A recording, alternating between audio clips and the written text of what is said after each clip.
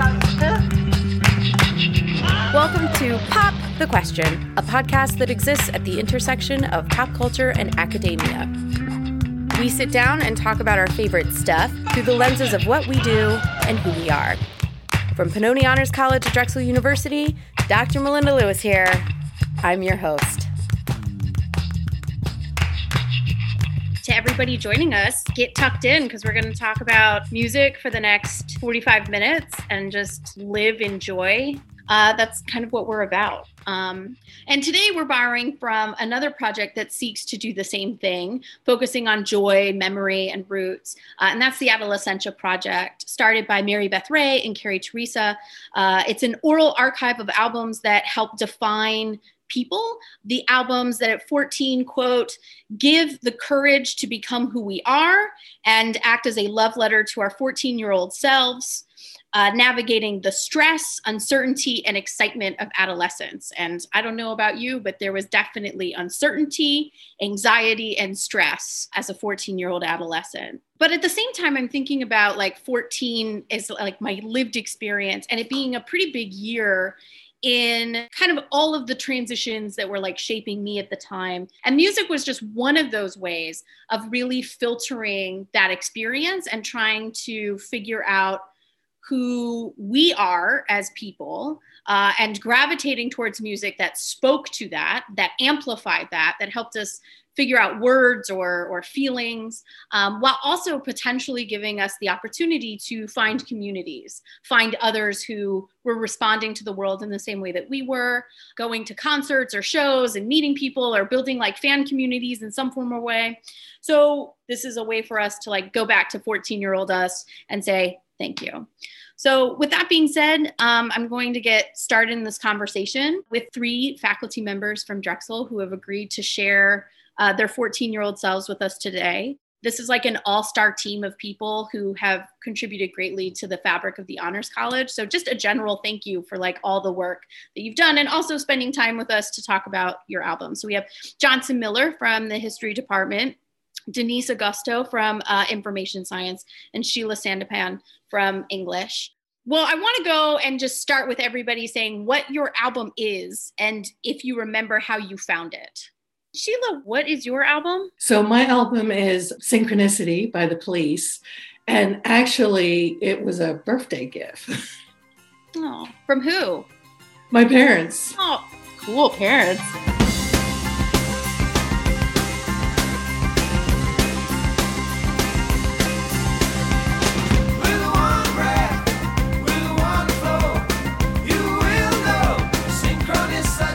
You must be exactly my age. That came out the year I was 14. It's interesting reliving the whole 14 through music again because I have a 14-year-old and My Chemical Romance is really big right now with the 14-year-old. And I'm just like, you know what? We had the Smiths. We had this whole discussion the other day how I cannot be emo because the Smiths weren't emo. They just were the precursor. I guess if you're into like categories, but 14-year-olds would never be into categories, would they? No, not at all. Lord knows it would be the first time.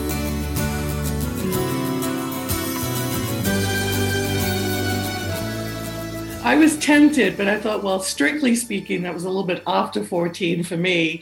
So I was trying to think, okay, 14, what was really going on? I feel like with this project, I don't know about you all, but there was a tension as I was thinking about my 14-year-old album between like what I wish I had listened to, like what I had discovered later in life that was like around the time I was 14. I was like, man, that would have been so cool if I would have done that, but having to be honest with myself about who I was. Sure, I wanted to be a little bit cooler. I didn't know if Synchronicity was too mainstream and people would be like, you know, but it was kind of interesting. But I decided to honor that 14-year-old self. Good for you. I was trying to decide between that and the one I chose, so I'm so glad I went. Oh, Denise, what did you choose? Mine is The Singles, 1969 to 1973 by the Carpenters. Okay. My mother bought it when I was just a toddler. And after a couple of years, I went into her vinyl cabinet and took it and moved it into my room and it became mine. Did she know that you did that, or was that just your... I think she noticed. She played it for years. She got tired of it, but I never did. Those were such happy times and not so long ago. How I wondered where they'd gone. But they're back again, just like a long lost friend. All the songs I love so well. Every sha-la-la-la, every whoa-whoa still shines. It's funny how that works, how your parents' collection slowly but surely moves into your collection, whether they recognize it or not. Everybody's blushing on my behalf. I love it. I love it so much. I'm so excited. But synchronicity was also and remains very important to me. Okay. Johnson? Mine is Big Lizard in My Backyard by the Dead Milkmen, which came out in 1985. Okay. Ooh. Very likely never heard of. Well, no, I've heard of the Milkmen. Okay. Hey Jack, what's happening? I don't know. Well, rumor around town says you might be thinking about going down to the shore. Yeah, I think I'm gonna go down to the shore. What are you gonna do down there? I don't know. Play some video games, buy some Def Leppard t-shirts. Don't forget your Motley Crue t-shirt. You know, all proceeds go to get their lead singer out of jail. Uh-huh. I think it was a friend of my brother's had it, and it was just not something he was interested in. And so passed it along to me, and it blew my mind. I feel like there are several albums of that where somebody was like not interested or over it. And then they were like, do you want it? And I was like, I guess, okay, fine. And then it just like blew my world up in a weird way. There's a couple of albums like that. So that's really exciting to hear. One day, you'll be cool. Look under your bed. It'll set you free. Johnson, can you start us by talking about what your 14-year-old self loved about that Dead Milkmen album? Yeah, so to that point, I had been listening exclusively and rigidly to heavy metal.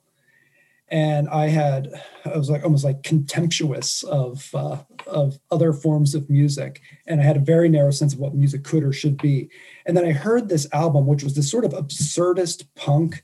It was goofy and satirical, and it just blew my mind as to what music could be like, and just busted me out of that rigidity, while at the same time it was addressing that sort of white working class anger and alienation that heavy metal at the time did. So it addressed those things, but in a way that seemed like life could also be joyful and fun and unpretentious. We got ourselves a sheriff and his name's Bobby Joe. One day he said to me, them punk rockets gotta go. So we hopped into his pickup truck with a gun rack on his back. And we beat up on them punks and we beat up on them blacks, because this is a tiny town. And we don't want you coming round. This is a tiny town. And we don't want you coming round. That's interesting to think about, because then it's a weird album in terms of like combining, like it's somewhat rockabilly, but then there's also some like classic punk ska tone techniques. Thinking about that in conversation with something like The Police, where you also hear all of this like synchronicity and joy. Sheila, can you talk about synchronicity in terms of what you loved about it at the time? Was it kind of the same or not the same? Sure. So the worst thing ever happened to me when I was 13. My parents left England and they moved to the United States. But I grew up in North London, and, initially I thought this was going to be an amazing thing. Then I got here and I didn't have friends and I didn't know anyone, and I couldn't go anywhere because there isn't this wonderful, fantastic public system of transportation. And also we moved in May. So when you're in England, school goes through to July. When you come here in May, they tell you, well, you have to wait until September. So there was this period of isolation where I kept questioning, what am I doing here? And so strangely enough, The Police, so it was a gift, but I had requested it. It was my way of connecting because at the same time in the early 80s, you have Margaret Thatcher and you have the struggle of the working class. And as immigrants, because my parents originally immigrated from Mauritius to London, and then they came here, we were never, living it high. And so we were labor people, we were the people who were anti-Thatcher. And of course, I was parroting my father's political views. But in some ways, the police, even though it's named after establishment, that was sort of, part of the problem, was a way to connect with home. Because we didn't have the internet back then. I couldn't Skype. So I would have to write a letter, put it in the mail, wait 2 weeks for a response from one of my friends. So that album, with its crazy tracks, Mother being a little off there. Well, the telephone is ringing. Is that my mother on the phone? The telephone is ringing. Is that my mother on the phone? The telephone is screaming. Won't she leave me alone? And then that angst of King of Pain, there's a spot in the sun and that's my soul up there.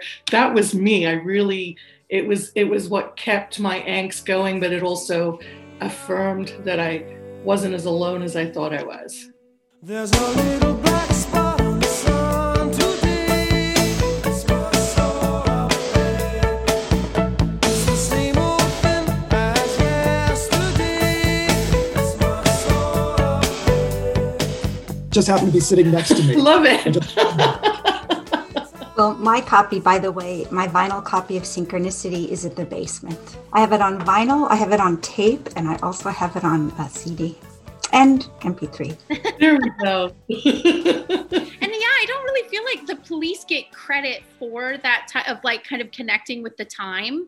I feel like it's always, Don't Stand Too Close to Me or Roxanne. I mean, you hear these hits that just kind of get co-opted from the time, but thinking about how they were combining sounds and kind of tapping into these aspects of culture that were connecting and disconnecting at the same time.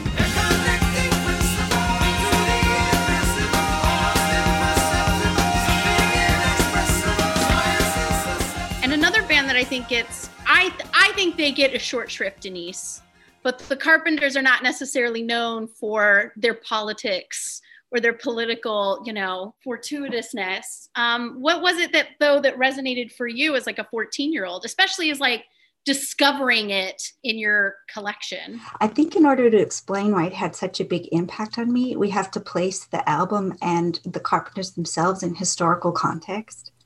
Most people my age would say that there were two really big events in music history that stick out in their minds, where everybody knows where they were and what they're doing when they heard the news. 1977, Elvis died.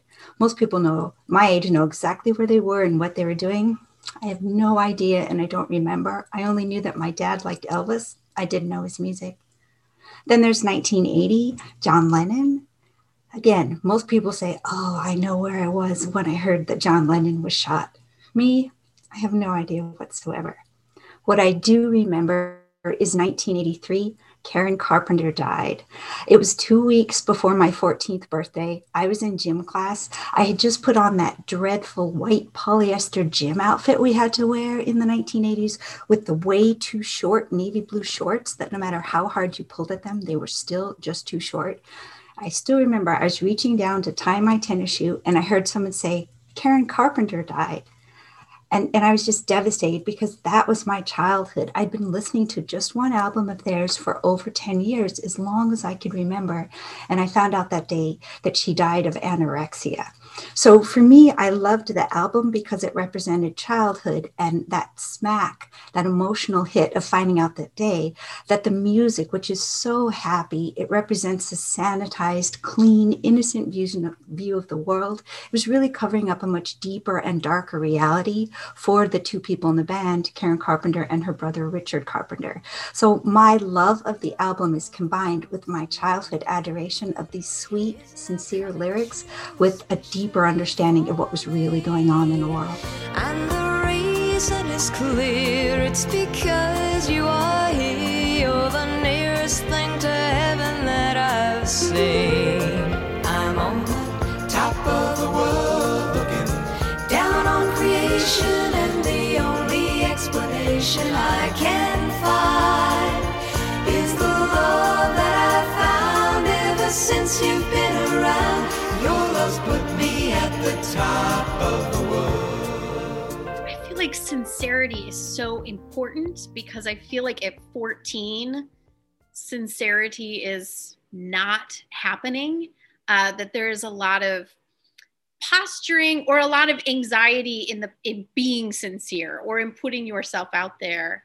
And so I think it's really interesting that both Denise and Sheila, you were talking about this, like in terms of sense and self, finding something that kind of resonated with your experience being a human being at that time. And so when you're listening to these albums, and Johnson, I don't forget about you.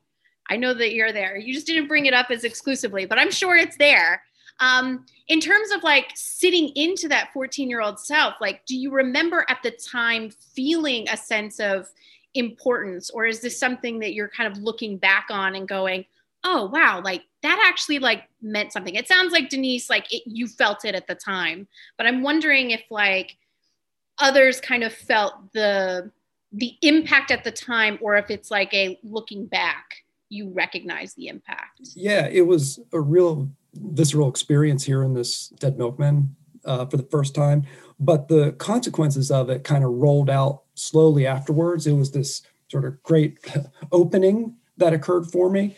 And so like I already said, how it's like, oh, music could be more than what I had created rigidly for myself, listening to such a narrow range of music, where listen to white working class metal, and with, you know, it's violent and aggressive and explicitly misogynistic at times. And then listening to Dead Milkmen, you know, opening up the music could be a lot more things. And here again, they're, you know, addressing this white working class anger and alienation, but from a left-wing perspective instead of a far-right perspective. The man in the White House who just don't care. He stars little kid and he dies with his hair. Now what could make him think that way? What could make him act that way? He's just a right-wing pigeon from outer space, sent here to destroy the human race. But I think even more importantly, this is sort of like a transitional album for me, the way that it opened me up to other things. I can think of albums within the next few years that had a big impact on me, like Bauhaus's Burning from the Inside, or Jane's Addiction's Nothing Shocking, in particular, were showing me like new ways of expressing masculinity.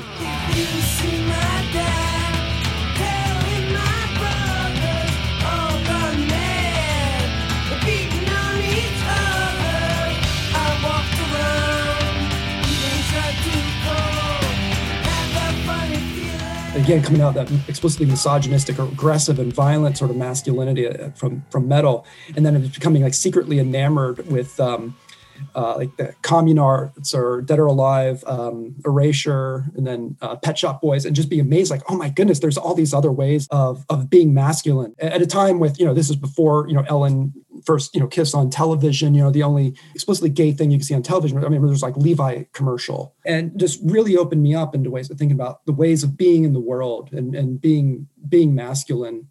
That was just fundamentally changed my sense of self. And I imagine there has to be this feeling of like opening when you find at 14 that there's something that taps into like not the mainstream, right? When like masculinity is advertised this way and you find something that's like, but it doesn't have to be.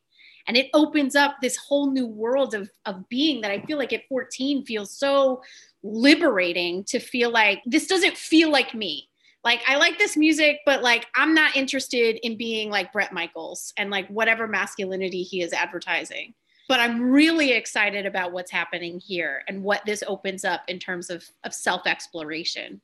I don't know if others have the similar experience, like Sheila thinking about the Police opening up, you know, a bonding experience of like them speaking to you as a 14-year-old. Right. And I think it's interesting because I don't know if at the time, you know, Johnson, you were talking about like different representations of masculinity. I was certainly a big Pet Shop Boys fan, you know, loved Boy George, Culture Club, David Bowie, you know. And so I guess to go back to your original question, Melinda, I don't think at the time I understood how it was affecting me. But, you know, now we're living in a world where we're some of us are beginning to be more open to the variance of what it is to be human, to be on the, like on the gender scale. And it just occurred to me while you were talking, Johnson, that maybe I could go back and trace it to some of this music that I was listening to and loving, and not even realizing that by connecting to it, I wasn't necessarily, I wasn't judging it. So I guess that goes to the power of pop culture, whether it's television representation of, Will and Grace being on American TV, and oh, look, people who love differently are normal. Like, I think I said at the very beginning that I really went on into like the Smiths, the Smithereens, a little bit of the Sex Pistols, but I was very much interested in this development of the social structure as well as the political structure that was going on in England, even though it was no longer my home. I think I became more English when I moved here. Like, it was just so important to me to hold on to England. So I really paid attention in terms of what was happening there, and politically as well as culturally, in terms of music, film, like just social structures. Another industrial ugly morning. The factory belches filth into the sky. He walks unhindered through the picket lines today. Doesn't think to wonder why. Secretary's powdered green like. I think as that 14-year-old, I was sort of paying attention. I didn't have a lot of friends. I didn't speak up a lot, but I was listening all the time, and I was paying attention, and I was making connections. So I think all of those references sort of started to percolate, and it took a while, right? It takes a while to kind of come through. Does it also foster a sense of connection with like others, or was it like more frustrating because people were just talking about the music and like not thinking about the implications of the structure? Like, was it an in, or did it further kind of isolate you because you recognize like these jokers just don't get it? Oh, I don't think I was dismissive, but there's always been a part of me that just sort of lives in my head. So when we moved, we bought this house, and for whatever reason, there was no furniture on the first floor. My mother, for whatever reason, kept the television up in her bedroom. So there was this space downstairs that no one was using. And I just remember playing Synchronicity over and over again, and I would dance to it. So I would like perform ballets in this empty space. This is how I was spending my evenings. I don't know why I was doing that. Maybe it was for something to do, but I just remember like, Every Breath You Take or King of Pain, and choreographing it and just playing it over and over again, and doing this sort of like in the evenings. So it was like my time to sort of live in my space in my head.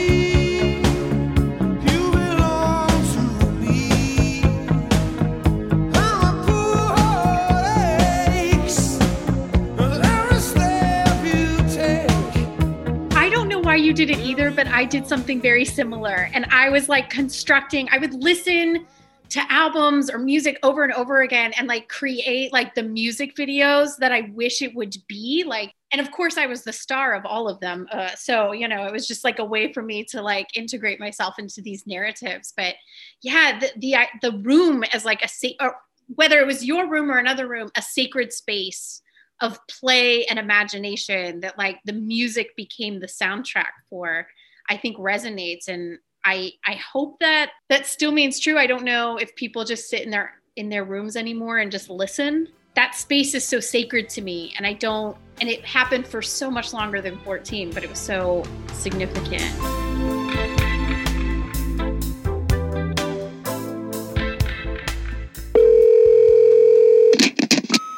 Hey, it's your mom. I have a question about that podcast you do. Are you on the Instagram or the Twitter or the Facebook? Like if I have an idea for a podcast, how do I get in touch with you? Love you. Bye. Sup, Mom? Yeah. So you can find us on all those things, actually. Twitter, Instagram, Facebook. Just go to Pop Quest Pod on any one of those and follow. If you want to send us ideas, you can either go over to our website and leave us a message at PopQ Podcast, or you can get us directly at popq@drexel.edu. You can actually find us on iTunes, Spotify, Stitcher. I can help set it up when I get home, but then you have to promise me to rate and review. All right, love you. Bye. And yes, we've just begun.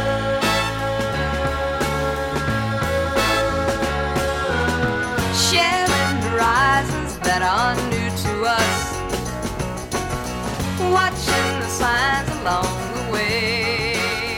Denise, I was thinking about the Carpenters as both Johnson and Sheila were talking, because, they're talking about how their albums really break from the structures. And what I find so interesting about the Carpenters is that they don't really break from the structures, and thinking about how they were always kind of considered like pop music, but also like the effects of these like larger cultural issues, particularly on like Karen Carpenter's body, right? And the like conformity and non-conformity. Were you kind of taking that in as a 14-year-old, or was this stuff thing that you were like processing in terms of their impact on you and these like larger issues? Or was it just like, I want to listen to We've Only Just Begun on repeat? Well, I think the appeal of the album for me was comfort, and the fact that the album is melancholy in melody, but the lyrics are unrelentingly happy. Even songs about being lonely always end up with, it's okay because someone loves me. For me, I think that was really what the appeal was. It was comfort. It was my playing at my mother's feet when I was 3 years old, all going around and round in my mind. And the fact that the Carpenters did not buck the trend in any way. They were seen as very much in line with popular culture at the time. He's got a ticket to ride. He's got a ticket to ride.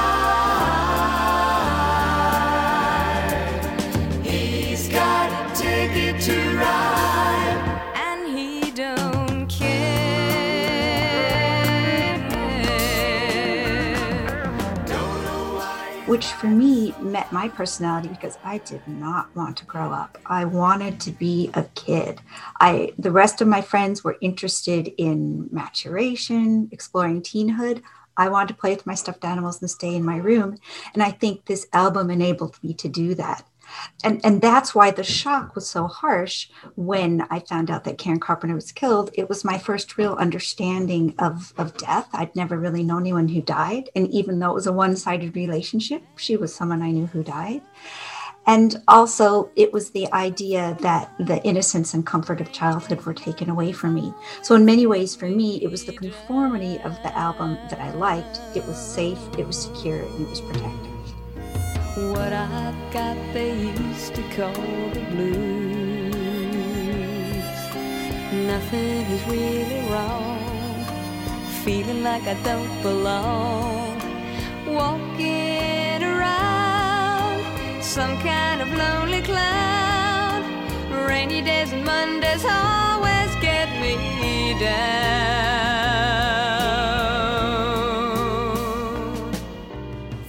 Right, the intimacy that we build with these albums and these artists that just like feel so deeply personal, whether it is like the comforting weighted blanket that kind of tells us that, we're just cycling into something that like is part of our childhood, or leading us into these new terrains, right, of like who we could be and who we are. When I did my album on the Foo Fighters, Color in the Shape. But I didn't really feel at the time that the album impacted my sense of self as much as like opened up other things that dramatically affected me. Like it opened me up more to Nirvana and Baruch Assault and these like things that came out in the early 90s that I was not exposed to at the time. Everything you'll ever feel this will forever. If anything you'll ever be this good again. So I guess like when you were 14, are you kind of recognizing who you're becoming while listening to The Police? Like, do you feel like it's kind of ushering in this new version of you, or maybe like reinforcing what's already there? I think for me, it was sort of choosing, because in a way I was reinventing myself. And I could be many different things, right? Because if you listen to an album that's called Synchronicity, it's not very synchronous. There's discord and there's like inks and there's some, like the whole dinosaur song. How do you explain that? 50 million years ago, you walked upon the planet sea.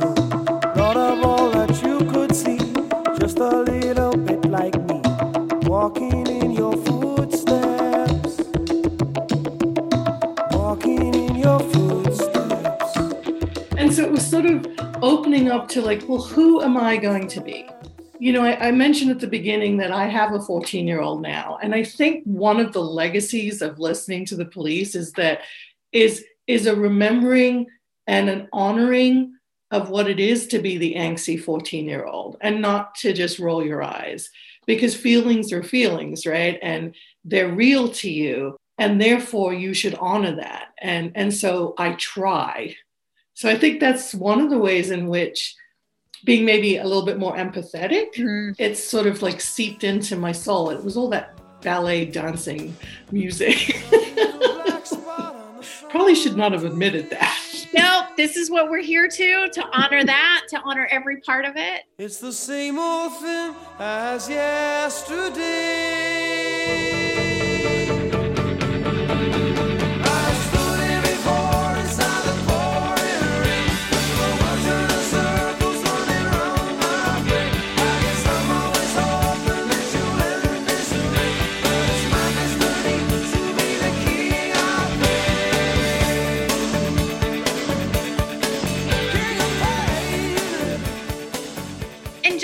I'm thinking of, it seems to me, and I might be wrong, but in your discussion of Dead Milkmen and kind of seeing this other possibility of masculinity, right? So at that time, like, how does that function in terms of like having the mainstream say like, this is what this is, and like kind of finding albums that detract, but in also kind of bucking mainstream convention, also having that tension between like, no, that's not, you have to perform masculinity in this way. So it really wasn't Big Lizard that really challenged my particular sense of masculinity, because there's nothing particularly unconventional about the masculinity of that, at least early Dead Milkmen. But the thing, that way it opened me up and then leading me to like those other albums, like Bauhaus or Jane's Addiction or whatever, which of course came very close on the heels of Big Lizard. And yet, so I ended up with this life of being always quite reflexive about being in the world and performing masculinity and recognizing the choices and the variety. So that was something I was always quite consciously aware of. Features so fine, rouge and eyeline, things I fancy, just like Nancy. I was thinking in terms of gender quite explicitly, as well as class, which I just couldn't avoid, being like working class kid in a largely middle class school. There's things that were just obvious. You just couldn't avoid it. And, as growing up in a steel town and during Reagan, when the steel industry was collapsing, people talk about Reagan's period as this like great economic boost. But for us, it was recession and economic collapse and the devastation of our town. And I carried this with me until, eventually, I wrote a book substantially about masculinity. I'm a historian, do U.S. history, and I remember when I was working on my dissertation, and I was looking at the Virginia Military Institute as this odd engineering school that popped up out of the middle of nowhere in Virginia, and I started looking at the documents that they had from the institution. I said, "Wow, they keep talking about manhood," and I found that so fascinating. And so I ended up writing. The main title of the book is "Engineering Manhood." Looking at this engineering program, these engineers, and crafting a particular sense of manhood, particularly of white manhood, and the way that they deployed that in Virginia politics before the Civil War. And so it just sort of became what I do, even professionally. So I guess I can thank the Dead Milkmen for opening me to that possibility. I think when these questions come up, people think that it has to be like, well, this album did everything for me ever. It opened up the space, it did that. But I feel like it just kind of implants the question of like maybe there's something else, like maybe there's something more, maybe there's a path that I can pave myself. Denise, we've talked a little bit about the like larger infrastructures, and maybe you referenced this, but did the Carpenters make you like see the world any differently? Or was it really for you about like that comfort and that being in essence what you wanted out of the world? Yeah, I think it was the exact opposite. The Carpenters enabled me not to see the world. They enabled me to think of a world where everything is optimistic and perfect and sung in 3-part harmony. It's yesterday once more. Every sha-la-la-la, every woe still shines. Now, this is for everybody, when you hear these albums now, do you picture yourself as a 14-year-old self? Like, do you tap in to that, like, former you that's also still a part of you? Or do you just kind of listen to it and enjoy the music? Absolutely. I mean, I'll start singing and, get weird looks. And it's that abandonment of like, oh, right, because I'm so far from 14 now. I don't know if I'm cool, but a little bit more self-assured. But there's that, that twinge of, oh, right, I remember this. This is part of my story. So absolutely.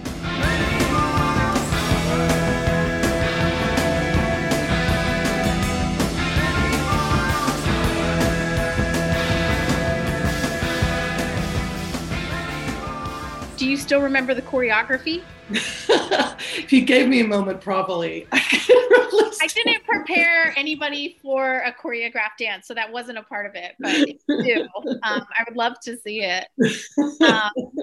Johnson, Denise? Until y'all invited me to do this and I thought about that album, I was really surprised that Big Lizard ended up being the one I chose. I haven't listened to it in years. And so yesterday and the day before, I started listening to it again, as well as, listening to Jane's Addiction. Well, Bauhaus, who I've mentioned several times. I've just listened to them continually. I wore out 3 cassettes of Burning from the Inside, and now I have 2 copies of the CD. I wore out a CD of it as well.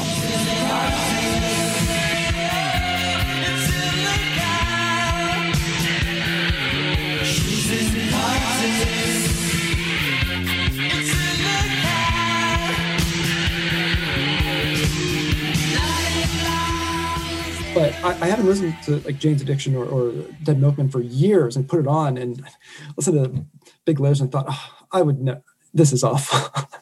Yeah, sorry to the guys in the band. But there's some really offensive stuff on there. For one thing, it's this really lo-fi garage band stuff, which was kind of cool. But I don't know. Yeah, I guess I kind of grew out of it, but and that's okay. My folks said I gotta get myself a job, 'cause they ain't gonna support me. Well, if all I am to them is just some lazy slob, why didn't they afford me? I guess But it provided that like opening for other things that like I feel like have infiltrated. So like you can kind of divorce yourself from that particular album, but it sounds like it led you on this like other path towards other stuff. I'm in debt to it. Yeah. Denise, what about you? I hadn't listened to the Carpenters album in at least a decade, so I pulled it out and listened yesterday. And the first few songs, I thought, oh my gosh, this is just cringeworthy. It's so 70s. I can tell they're playing a harp. On the day that you were born, the angels got together and decided to create a dream come true. So I fast forward through the first few songs. Parts of it are quite cringeworthy, but other parts I can see what appealed to me and some of the beauty of the music. Long ago, and oh so far away, I fell in love with you before the second show. Don't you remember? And then I remembered as I started getting into it that the album gets better as it goes along, and by about the 4th song, I was singing so loudly that I had to close the door to the bedroom. Baby, baby, baby, baby, oh baby, I love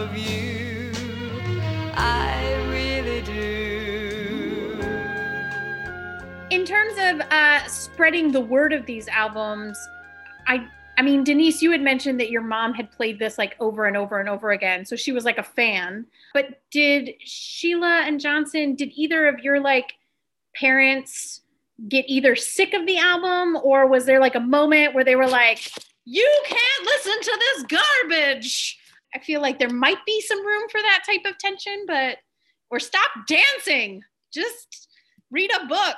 So when I got that cassette from my brother's friend, I guess my mom must have seen the cover or something, and it looked ridiculous. And what is that? And probably wanting to know what was going on with their 14-year-old son, said, "Well, put it on." And the whole family sat there and listened to it and laughed. I don't want to be on the beach, no fun. I don't want to be on the beach. You know, beach song talking about the guy who doesn't want to go to the beach and how he fed his ice cream to a shark and now he's got nothing to eat. This is no way to spend the summer. I've got sand cake on my feet. I gave my ice cream to a shark, and now I've got nothing to eat. Now fun. I want to be on the beach. So the family's just sitting there laughing along with this thing. I think my mother was probably relieved that it was something other than heavy metal, which in the 80s, was associated with Satanism and crime and was, this horrible thing that you didn't want around. So I'm sure this was a great relief for my mother. Sheila, what about you? So, I think one of the things that I realize is like how we listen to music has changed, or at least in my family it has, because when I was 14, we had one record player. So I guess if people were watching TV, they were upstairs in my mother's room. But if they were downstairs, they were listening to it. And I have to say, both my parents never censored anything we listened to or read. And I think that's a wonderful thing. And I don't think it's because they were being super progressive. I think they were just busy. They were working, they were putting food on the table. They were off onto the next chore.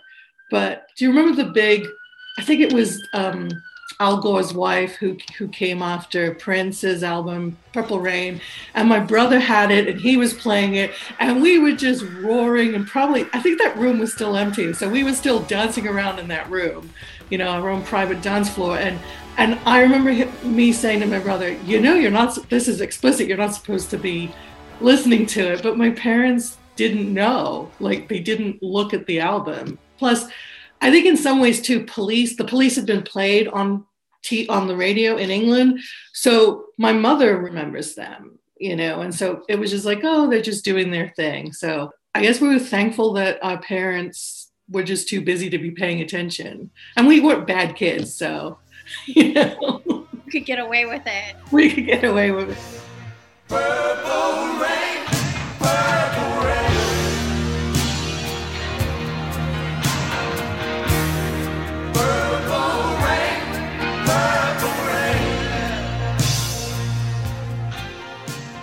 We have like 5 minutes left. So the last question I wanted to do, and I know that this is a surprise, so if you don't have an answer to it, that's fine. But if you could recommend an album to a 14-year-old, what would you be? So I'm currently mildly obsessed with Charming Disaster, which is sort of this indie band that's based in New York. I guess they market themselves as a cross between Edward Gorey and Edgar Allan Poe.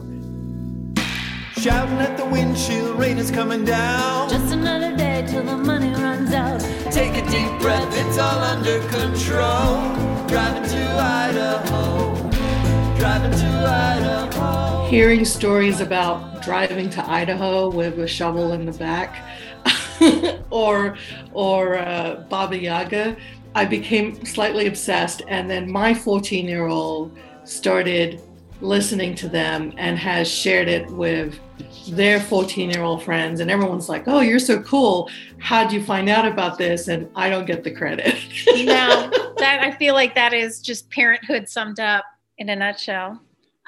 Johnson, Denise, any recommendations? In the vein of sentimentality, as one who has a past with the Carpenters, oh so sentimental, I'm going to go sentimental again. Adam Schlesinger died very, very early in the COVID pandemic, died of COVID-19. He was one of the two lead singers and writers in Fountains of Wayne. I live in New Jersey, big New Jersey band. If you don't know Fountains of Wayne, they deserve the honor because he did die of the pandemic. And I'd say Utopia Parkway is a good way to start with their music. I know this girl named Denise. She makes me weak at the knees. She drives a lavender Lexus. She lives in Queens, but her dad lives in Texas. When she holds me, I can't help myself. I feel like that resonated, like when he died, like there was just such a wave of grief that I didn't realize how impactful Fountains of Wayne had been.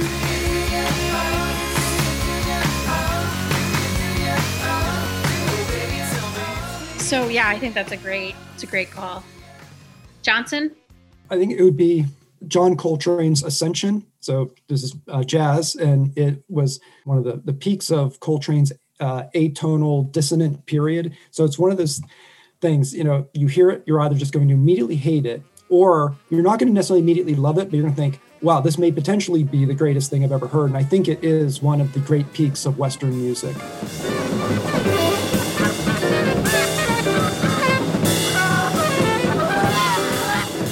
It is a challenging thing to hear, and I spent about 2 weeks listening to it twice every night, thinking, well, it's Coltrane. I love him. So it's got to be great, but I don't get it. That's my fault, not his. And I listened, then one day it clicked, because that's how music happens.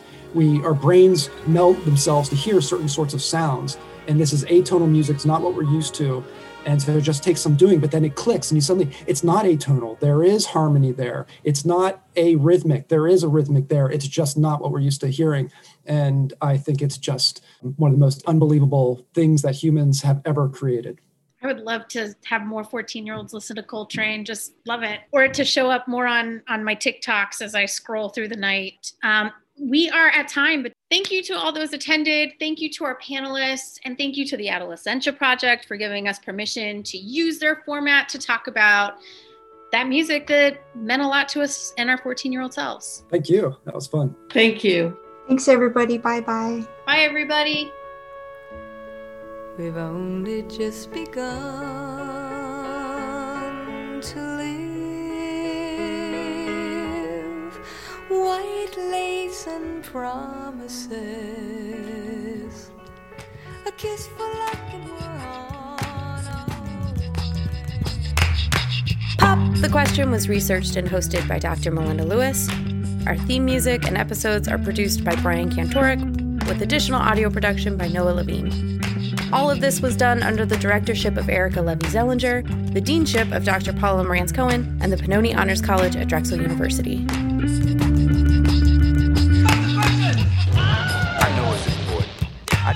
I honestly do. But we talking about practice, man. What are we talking about? Practice. We're talking about practice, man.